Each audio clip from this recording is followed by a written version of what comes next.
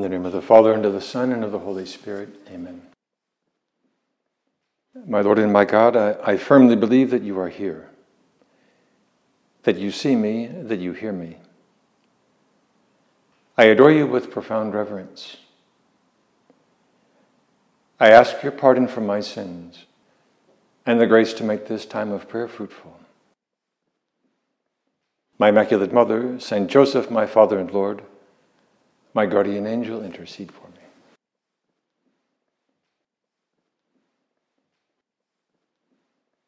We turn to these blessed times of prayer in order to get to know the Master better, and in so doing to discover his will for us. The Lord loves to stir up the waters, or as Pope Francis likes to say, to unsettle us. Jesus says to us every time we listen to him, "If only you knew the gift of God and who it is who is speaking to you." Right now we ask him, we ask you, Lord, to launch us into the orbit of your designs for our life. To launch us into that orbit in which we seek genuine sanctity. There is a secret ingredient that gives to our spiritual life tremendous dynamism. An ingredient that keeps us youthful, supple, and approachable. Surprisingly, that secret ingredient is contrition. Contrition plays an important role in this ongoing process of shaking things up, of renewing our request for holiness. As Pope Francis put it, let us allow his words to unsettle us, to challenge us to demand a real change in the way we live. Otherwise, holiness will remain no more than an empty word. How many times we have considered that stunning scene, that moment of conversion for Simon Peter, that conversion that was the result of his contrition. St. Luke tells us, getting into one of the boats, which was Simon's, Jesus asked him to put out a little from the land. And he sat down and taught the people from the boat. When he had ceased speaking, he said to Simon, "Put out into the deep, and let your nets down for a catch." Simon answered, "Master, we have toiled all night. We took nothing. But at your word, I will let down the nets." We can imagine Simon Peter's attitude at the beginning of this episode. Discouragement at having caught nothing, but also a very understandable sense that that's the way it goes, that there's nothing to be done. Perhaps as he listened to Jesus, he said to himself, "Well, this is a big waste of time. What does this carpenter know about fishing? We're not going to catch a thing." But then he thought, but what is there to lose? One way of summarizing the state of his mind at that moment could be complacency. There's nothing to be done. Complacency is seductive. It tells us that there is no point in trying to change things, that there's nothing we can do because this is the way things have always been, and yet we always manage to survive. But thinking of Simon Peter at that moment in the boat, there was something very special there. The Lord was thrilled to see Simon Peter's willingness to obey, in spite of good reasons to balk at such an illogical suggestion. And when they had done this, they enclosed a great quantity of fish. And as their nets were breaking, they beckoned to their partners in the other boats to come and help them. And they came and filled both the boats, so that they began to sink. Simon's reaction is magnificent. It is the stuff of saints, and we want to learn from that. When Simon Peter saw it, he fell down at Jesus' knees, saying, "Depart from me, Lord, for I am a sinful man." And that is all that the Lord needed.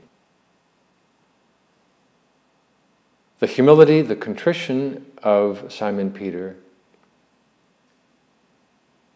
that allowed the Lord to introduce him into his mission. We shudder to think what would have happened if he had not had that reaction. If he had simply said to himself, well, that's pretty good. Not bad for a beginner. But in fact, he fell to his knees with that great act of contrition. Simon Peter could have simply held on to his own little vision of life there on the northern shore of the Sea of Galilee. But instead, he allowed Jesus to enter his life with its full force and change the world.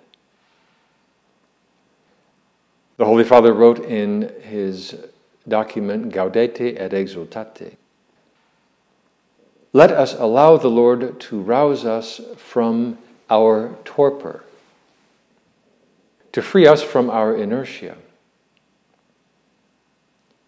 Let us rethink our usual way of doing things. Let us open our eyes and ears, and above all, our hearts, so as not to be complacent about things as they are, but rather unsettled by the living and effective word of the risen Lord." Well, right there is our first petition that we ask Jesus. To give us that grace to be freed from our tendency to inertia, to simply doing the things as we've always done them, simply because we've always done them that way.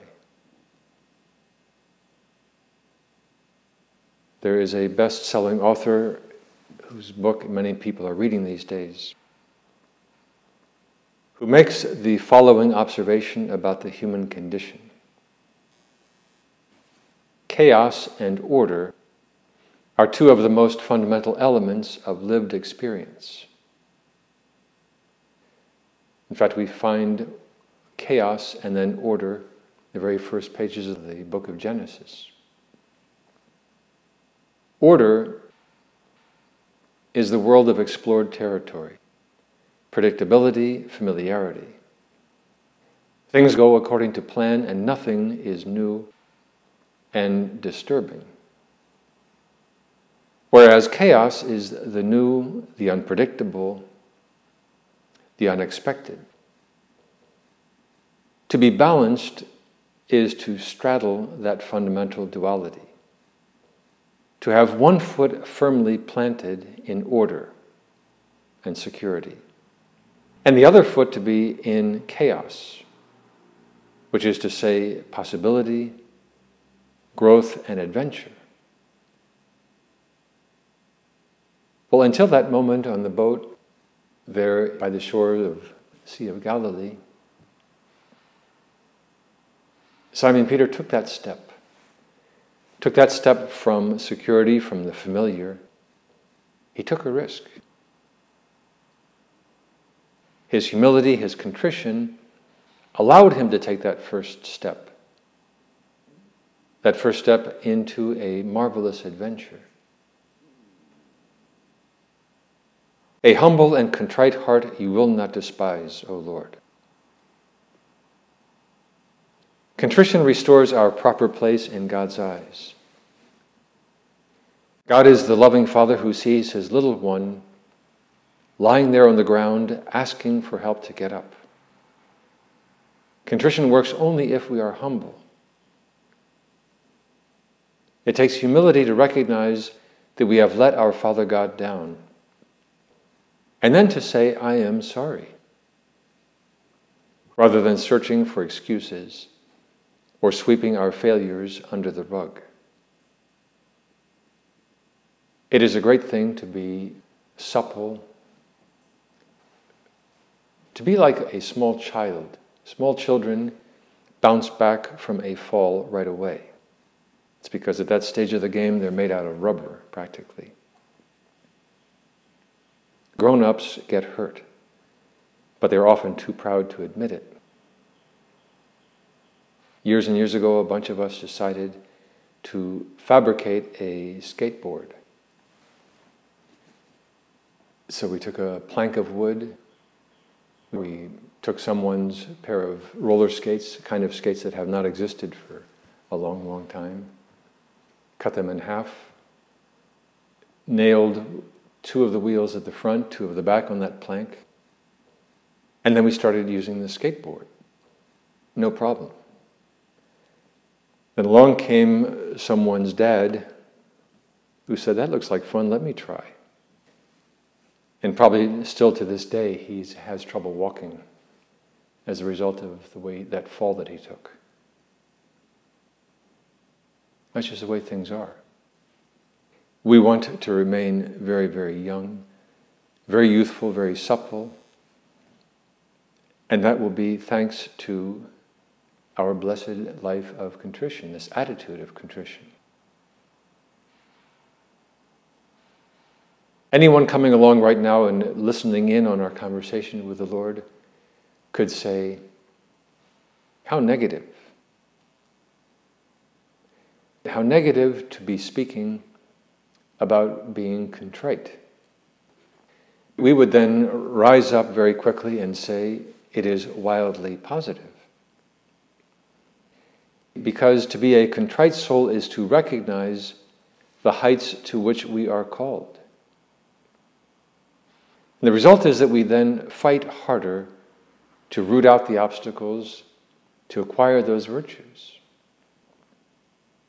Any professional athlete will tell us that they are never satisfied with their performance.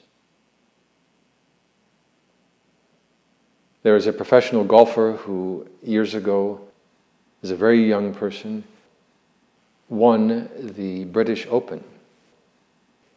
And everyone was just dazzled by the perfection of his swing. But that golfer, as soon as he finished receiving the trophy, walked off the course, went over to his coach and said, my swing stinks. Let's go to the driving range and figure this out. And he had just won the British Open.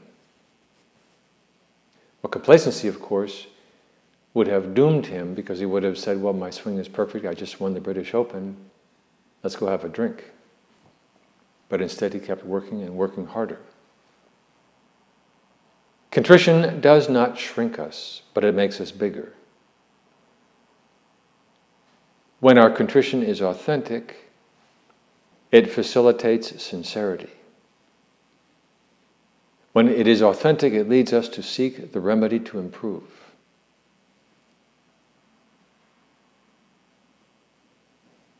Now, even now, as we speak to the Lord in this time of prayer, we can think back, we can ask Him to help us to really know ourselves. To ask, for example, do I tend to slip into a bad temper, to have brusque reactions, to be impatient, to hold on to grudges? If so, it is because I am not truly contrite. Contrition is this secret ingredient that gives to our interior life great dynamism. It is the secret to youthfulness, to attractiveness, to being approachable. And that is because contrition helps us to get off our proverbial high horse, to come on down, to be accepting of other people. You could say that contrition is a kind of spiritual muscle relaxant. There is one author who says, thanks to contrition, the spasm of dogmatic obstinacy, forcing us to always defend our position, is relaxed. We don't have to think too hard to realize that there are many people who spend most of their life in spasm, so to speak. And why? Because they're being stubborn. They're defending their position even if they know that it's not right, but it's their position. Well, that, of course, is a state of soul that we beg the Lord to liberate us from. This author says that spasm of dogmatic obstinacy is relaxed. Thanks to contrition, pride and stubbornness melt away. And the tight impermeability of our soul toward God and toward our fellow creatures disappears. Now, who wants to be impermeable? It's great to wear an impermeable when it's raining, but who wants to be that kind of the Teflon coating? St. Josemaria told us, acts of contrition improve the spiritual life. They confer peace and serenity. And at times they can even improve one's physical well-being. Now, perhaps at this moment the Lord wants to say to us, take 2 aspirin, make 5 acts of contrition, and you'll be fine. Contrition produces interior peace. It produces serene joy. But how do we grow in not only our appreciation for contrition, but also actually being a contrite soul? Well, a great help is to make a careful examination of conscience in God's presence. Now, right now we can ask the Lord to help us get better and better at that in such a way that we get to really and truly know ourselves. And to be able to spot when we are coming up with excuses that might justify our behavior. Just as Simon Peter could very easily have come up with other explanations for that miraculous catch. But instead he fell to his knees and said, "Depart from me, for I am just a poor, stupid, sinful man." Thank God that we have that sublime outlet for contrition, which is confession, the sacrament of penance. Just as Simon Peter showed his magnificence by falling to his knees, we too show our magnificence by falling to our knees in confession. St. Josemaria called it the sacrament of joy because it assures our return to God. Confession restores and rejuvenates our friendship with the Lord. Perhaps we should consider putting up a billboard with this intriguing message. 5 minutes to a lighter, younger you. Or the other billboard could say, shed pounds and years in minutes. Then we could give the hotline for the hours of confession. I thank you, my God, for the good resolutions, affections, and inspirations that you have communicated to me in this time of prayer. I ask your help in putting them into effect. My Immaculate Mother, Saint Joseph, my Father and Lord, my guardian angel, intercede for me.